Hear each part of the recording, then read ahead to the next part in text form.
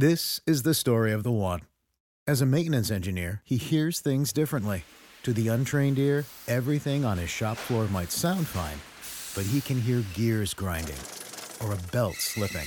So he steps in to fix the problem at hand before it gets out of hand. And he knows Grainger's got the right product he needs to get the job done, which is music to his ears.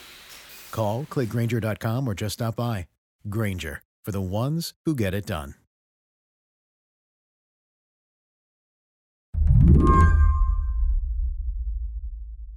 When I think about Ukrainian refugees right now, I think about these pictures I've seen of the roads leading out of the country. They've been jam-packed. Some people have simply ditched their vehicles on the side of the road and walked into countries like Poland or Hungary with their rolling bags bumping behind them.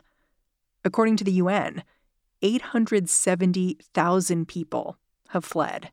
In under a week. Yeah. And the UN saying that it's going to surpass 1 million within days. I called up Serena Parekh because she studies refugees at Northeastern University. She said, looking at pictures like this, it's hard not to think back to Europe's last refugee crisis. If you think back to 2015 and the Syrian refugees that were arriving in Italy and Greece that summer, this week is 10 times higher rate of refugees leaving the country than at the highest point of that crisis. And that felt overwhelming. We had never seen such huge numbers. How could we possibly absorb this many people? That was the rhetoric at the time, at least. And this week, we've seen tenfold level of displacement. You know, I saw one journalist point out something that struck me. They said that the people we're seeing now, it's not just that it's just the beginning. It's that these are the people with the means to get out early. Like they've got cars, they can hit the road. It just made me wonder, the pictures we're seeing of refugees now, is that situation about to change and maybe look a lot worse? I think that's right, because in all conflicts, the first people to get out are the people with means. So I think it absolutely will get worse. But there's good news here, Serena says. The European Union is crafting an emergency plan that would give these refugees the opportunity to live and work and also access healthcare and housing in EU countries for up to 3 years. Most refugee situations, host countries host refugees. They sort of tolerate them, but they do not give them access to social benefits. And with two exceptions, do not allow them to work legally. So most refugees then have to work in the black market without authorization and live in very, very precarious situations trying to make ends meet. I wonder if you look at that and you think, it looks like European countries have learned their lesson. Or whether you think something else. I do think something else. It strikes me that it's not a lesson learned so much as seeing this as a fundamentally different kind of refugee crisis. They really do see themselves in Ukrainians. They see other people who are white. They see people who are Christian. They see people who are European. There are two ways you could interpret this. In one sense, it's very, very human to feel a connection to people who are similar to you. It's automatic. It's easy. On the other hand, you might say there's a kind of racialized motivation going on. It's harder to see the humanity in people who don't look like you. Today on the show, what makes this refugee crisis different? I'm Mary Harris. You're listening to What Next? Stick around.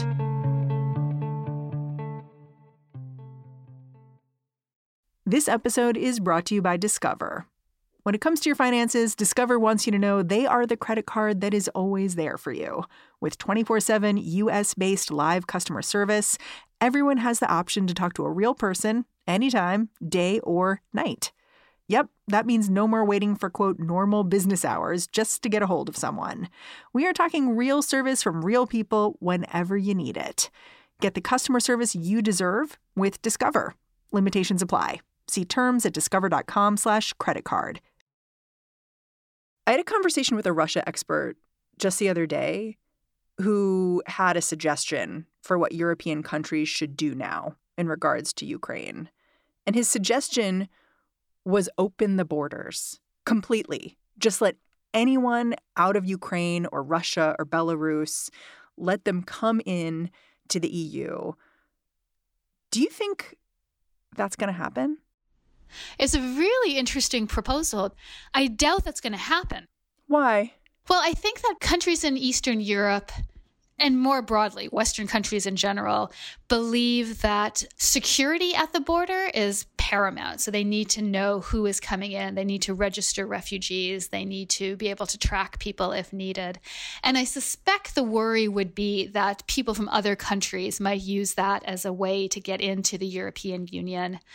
The economic migrants and people who are often accused of trying to enter with asylum seekers and refugees to enter Europe in order to work and make money and so forth. Yeah, I was struck that Poland just began construction on a $500 million wall along the border with Belarus. Right, yeah. The 5.5-meter high wall will protect 186 kilometers of the 480-kilometer long border. Currently, it's smaller groups from a few individuals to about 30 people who try to cross the Polish-Belarusian border illegally. Last October, That was very jarring. As late as 2 weeks ago, this was the major project in Poland, was to build a wall with Belarus so that asylum seekers wouldn't be able to enter Poland. And I mean, another figure that I find a really helpful comparison is in 2021, Poland took in just over 5,000 refugees. 5,000? 5,000. It seems small. Very, very small. They've traditionally been very antagonistic to refugees and to asylum seekers. And in under a week, they've taken in, I think, close to 300,000 refugees and other foreign nationals coming through Ukraine. So it's astonishing. Yeah, it's a real turnabout. And refugees have become a political lightning rod over the last few years in Europe. I wonder if you could take me back a little bit to before the Ukraine crisis, to just explain how the last migrant crisis went down. Because in the beginning there, Europe also had great sympathy for these refugees, mainly from Syria, but it didn't last. So what happened in the 2010s? We saw Syrians needing to flee what is in many ways similar to what Putin is doing, the bombardment of cities. They dropped more barrel bombs, which hit not only rebel positions, but civilians. The aim is to sow terror.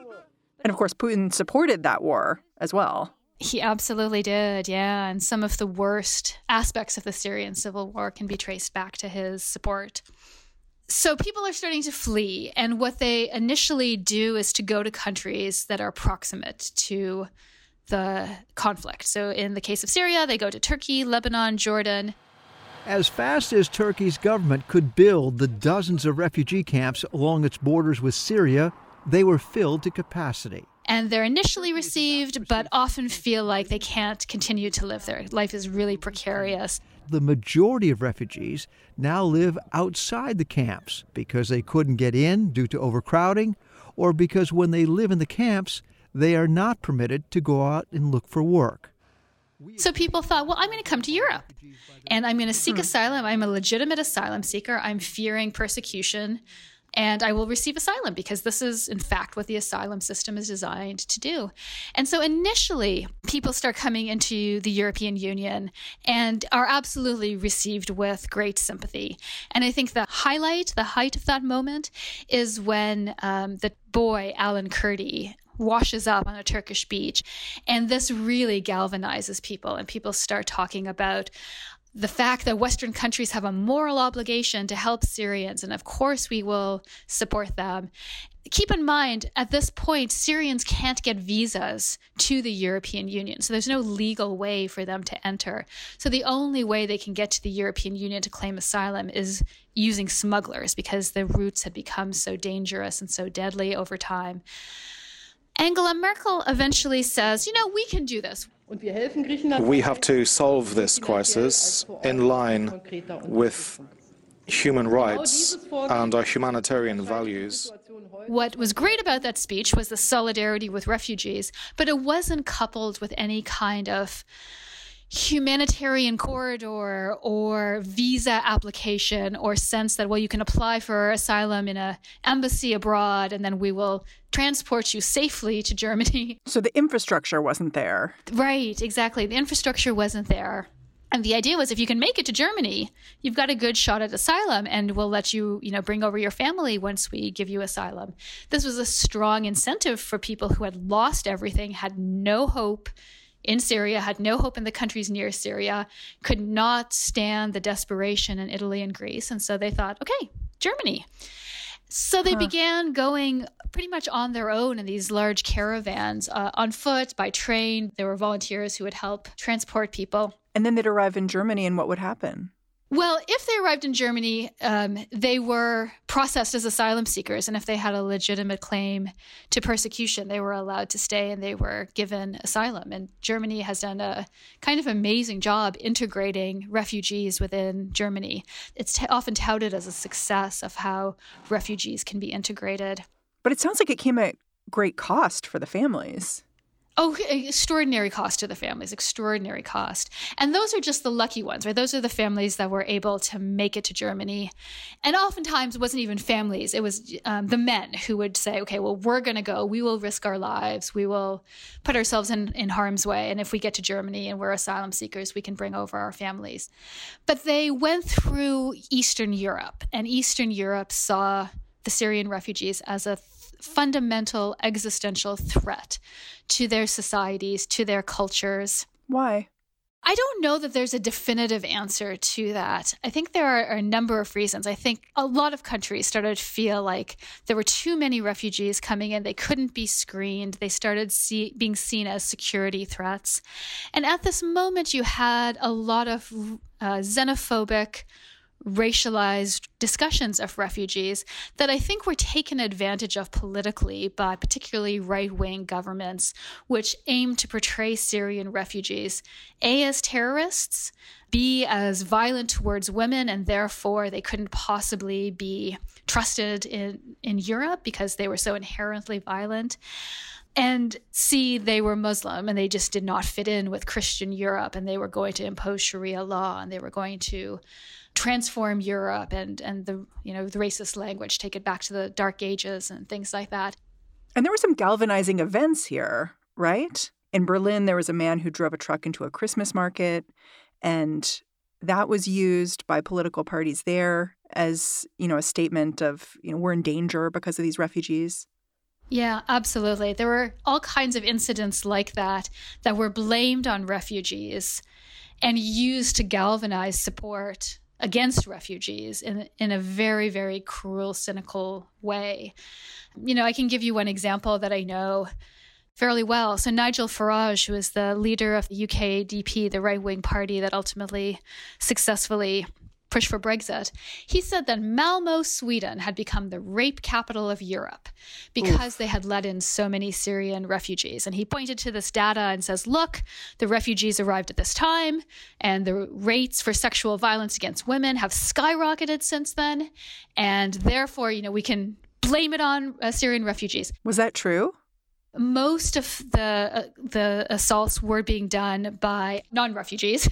But the reason for the data change had to do with the fact that Sweden had recently changed its law so that they counted every act of sexual violence individually instead of all together. So, for example, in the US, if you go to the police and you say, my husband raped me every day for a year, they would say, okay, well, that's one act of sexual violence, rape. In Sweden, they would count that as 365 different acts. Huh. So you can see how that would completely change the statistics. Completely change the statistics.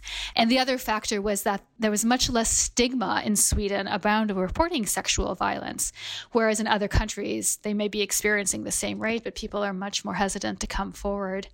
So it was a kind of a truthy thing, as Stephen Colbert might say, but that actually wasn't borne out by the facts, but was super effective in painting Syrian men as sexual predators, all of them. And talk about how this belief, it spread especially in Eastern European countries. But it was interesting to me, too, to see how Western European countries as well, who early on had been champions of these migrants, completely changed, like did an about face once it was clear that the public opinion had been turned. Sure, we can think of Germany, who, as we talked about the Angela Merkel's famous "We Can Do It" speech, where she said, yes, we can take in refugees, like we have the capacity, this is consistent with our values.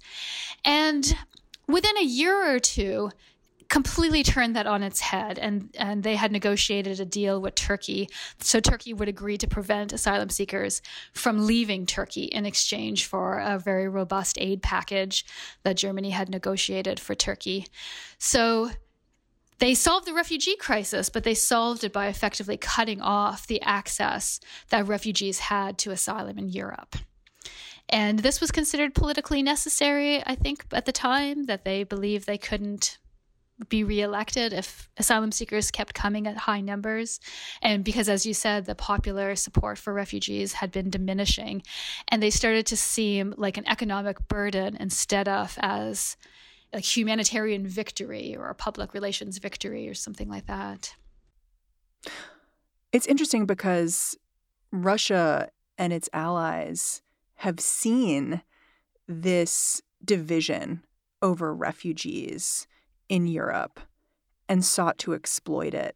Like as recently as a couple of months ago, there was this crisis on the border between Belarus and Poland where Syrian refugees were being told, if you fly to Belarus, you're going to be able to walk across the border to Poland. You'll be great. You'll be in the EU. They showed up. Nothing like that happened at all. And to me, that's the kind of story that makes the difference in how Ukrainian refugees are being received so stark. And I wonder if you think about that too. I noticed that, right away. And I wondered when the invasion initially began last week, if part of Putin's strategy was the hope that this would cause so much displacement that it would overwhelm the European Union, and this would again reveal the hypocrisy of liberal democracies, which I think is something that he's tried to push in other contexts. And instead, the European Union has responded with solidarity and with compassion, for now at least, as you mentioned. Yeah. I mean, the question is how long it lasts. Absolutely. Yeah. This conflict in Ukraine is new. And at the beginning, people always want to be generous. Absolutely. That's a very, very large concern. And a lot of it will hinge both on how the conflict unfolds and the numbers of refugees. And I think a lot of it will depend on how they're portrayed in the media. If we continue to talk about refugees as being like us, and it's in our interest to support them, then I think solidarity could continue longer. But as soon as it starts being more newsworthy to portray them as criminals, as economic drains, then I think we can see a turn. Yeah, it's interesting to see how Ukrainian refugees are being described in the media right now. These are prosperous, middle-class people. These are not people trying to get away from areas in North Africa. They look like any European family that you would live next door to. This isn't a place, with all due respect, like Iraq or Afghanistan. This is a relatively civilized, relatively European, I have to choose those words carefully too, city where you wouldn't expect that or hope that it's going to happen.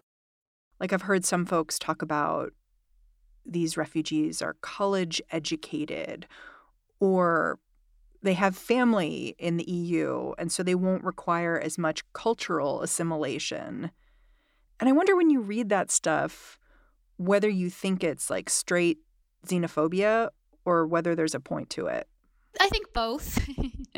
I think there is a very deep human drive that sees connections between people in terms of features that we think of as being morally salient. So we think of somebody's culture as being like ours.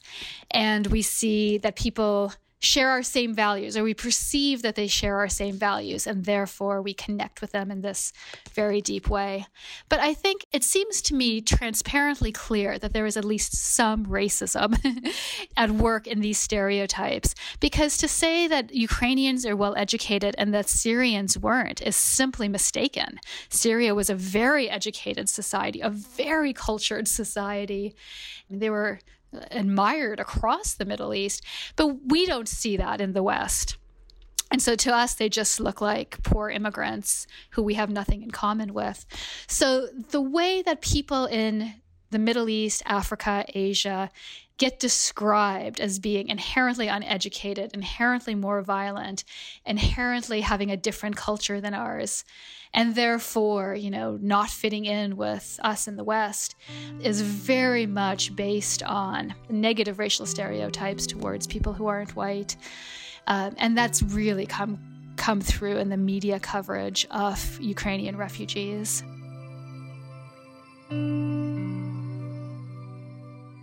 I'll be back in just a minute with my guest, Serena Parekh.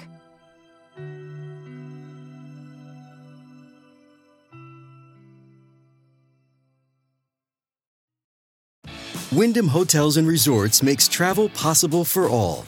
Whether it's the long haulers looking for a great cup of coffee, a roomier rest for the on-a-whim road trippers, or a place to make summer memories with the whole family. No matter who you are, where you're going, or why, with 24 trusted brands to choose from like La Quinta, Days Inn, and Super 8, your Wyndham is waiting. Get the lowest price at WyndhamHotels.com. Restrictions apply. Visit website for more details.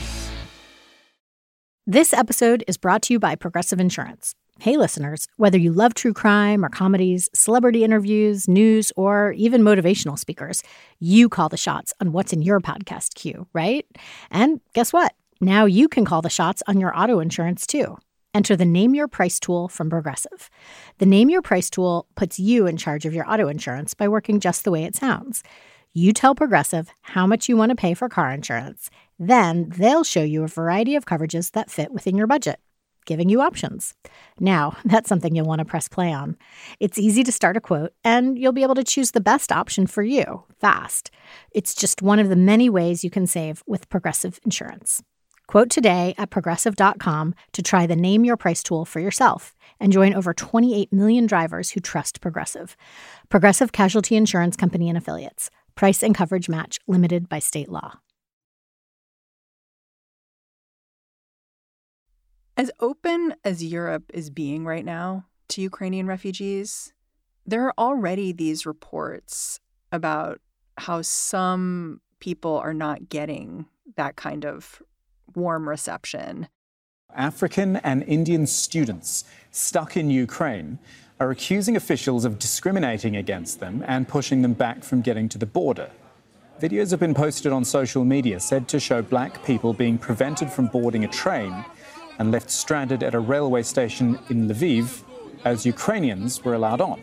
Others said they were turned back. Ukraine has 400,000 students, and of those, many were African, many were Indian, and there were widespread reports of them being told, get to the back of the line, this is for us first, and being physically beaten. And always there was some discrimination and racism, I think not all Ukrainians are racist or something, but at the border guys, border soldiers, border police, there was super racist, I think. And all the black people, Arabic people especially, what I saw, they beat them, they tore their... So I've heard that Polish guards, for example, simply had no experience with this. They had no training. They were not used to taking in refugees, certainly not at this rate. And the rules might be different if you're from Ukraine than from Nigeria because of the status of your visa, I guess. Right, exactly. And so I feel like, these racial stereotypes that we have, I feel like stories like that, I hope they get more coverage. Well, I guess the value of them getting more coverage is that you can course correct faster. Right. Like the UN is already out and saying, we've seen these reports, we've confirmed them, we denounce them. At this critical juncture, there can be no discrimination against any person or any group. And that's important to have the people in charge say, no, we're not doing this. And you hope that trickles down to everyone else. Right. Yeah, exactly. So to have every part of this conflict and response documented, shown on Twitter, shared, maybe this would have come to light some months from now in other circumstances, but now, it's so present and can be corrected. And as far as I understand, has been corrected.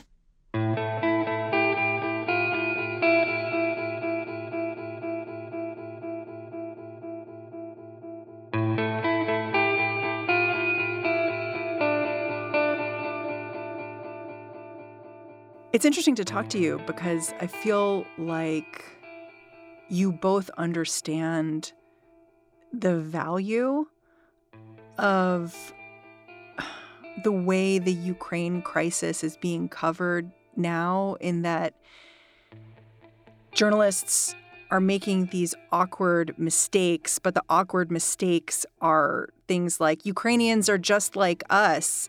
And you're saying, like, actually, that's good for the refugees, even if it's a toxic idea. Right. And my hope, my perhaps naively optimistic hope, is that once we see Ukrainian refugees as human beings in need of help and compassion, that somehow we will be able to link this with refugees around the world who also are in desperate need, who suffer no less when they have to leave their families behind and all their possessions and watch their city be bombarded. So I would love to see the Ukrainian crisis be linked to the, 30 million other refugees around the world who also have lost everything and who also need compassion and a home and resources and kindness as well. And remember that there are other refugees and other refugee crises that need the same level of reception and support. And it also shows that the European Union can take in a lot of refugees, that they have the capacity, that they have the ability to do this. If they're willing. If they're willing, yes, absolutely. But in the past, they've said, oh, this is too many refugees. We can't handle this. It's too much. We're overwhelmed. We don't know what to do. And I think now it will ring out even more hollow if they say things like that, because they can. I wonder if you've talked to any people who work with Syrian refugees or Syrian refugees themselves in the last few days about how they're seeing all of this play out, and whether they share your optimism that maybe this is a turning point, or whether they just feel screwed. I think the latter is the sense that I'm getting. I'm thinking in particular of something I read on Twitter by a Syrian woman who said, look, I want to get behind the support for Ukrainian refugees. I really do. Just my heart breaks every time I think about how you were not there for me and my people. And that to me really, really struck me. Like, how must it feel to see the warmth, compassion, the solidarity with Ukrainian refugees, and to be a refugee yourself who was spat on and beaten, pepper sprayed as you tried to seek safety and security. Serena Parekh, I'm really grateful for all of your analysis when it comes to refugees in Europe. Thank you. Thank you so much for having me. Serena Parekh is a professor at Northeastern University in Boston. She's the director of its Politics, Philosophy, and Economics program. And that's our show. What Next is produced by Carmel Delshad, Daniel Hewitt, Elena Schwartz, and Mary Wilson. We're led by Alicia Montgomery. Tomorrow in this feed, Lizzie O'Leary will be here with What Next TBD. That is our Friday and Sunday show. She is going to be talking all about information warfare.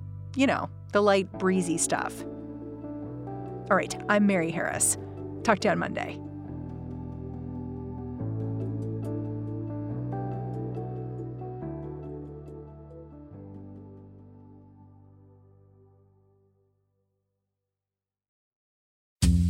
I'm Dahlia Lithwick, and I'm host of Amicus, Slate's podcast about the law and the U.S. Supreme Court. We are shifting into high gear, coming at you weekly with the context you need to understand the rapidly changing legal landscape. The many trials of Donald J. Trump, judicial ethics, arguments and opinions at SCOTUS. We are tackling the big legal news with clarity and insight every single week. New Amicus episodes every Saturday, wherever you listen.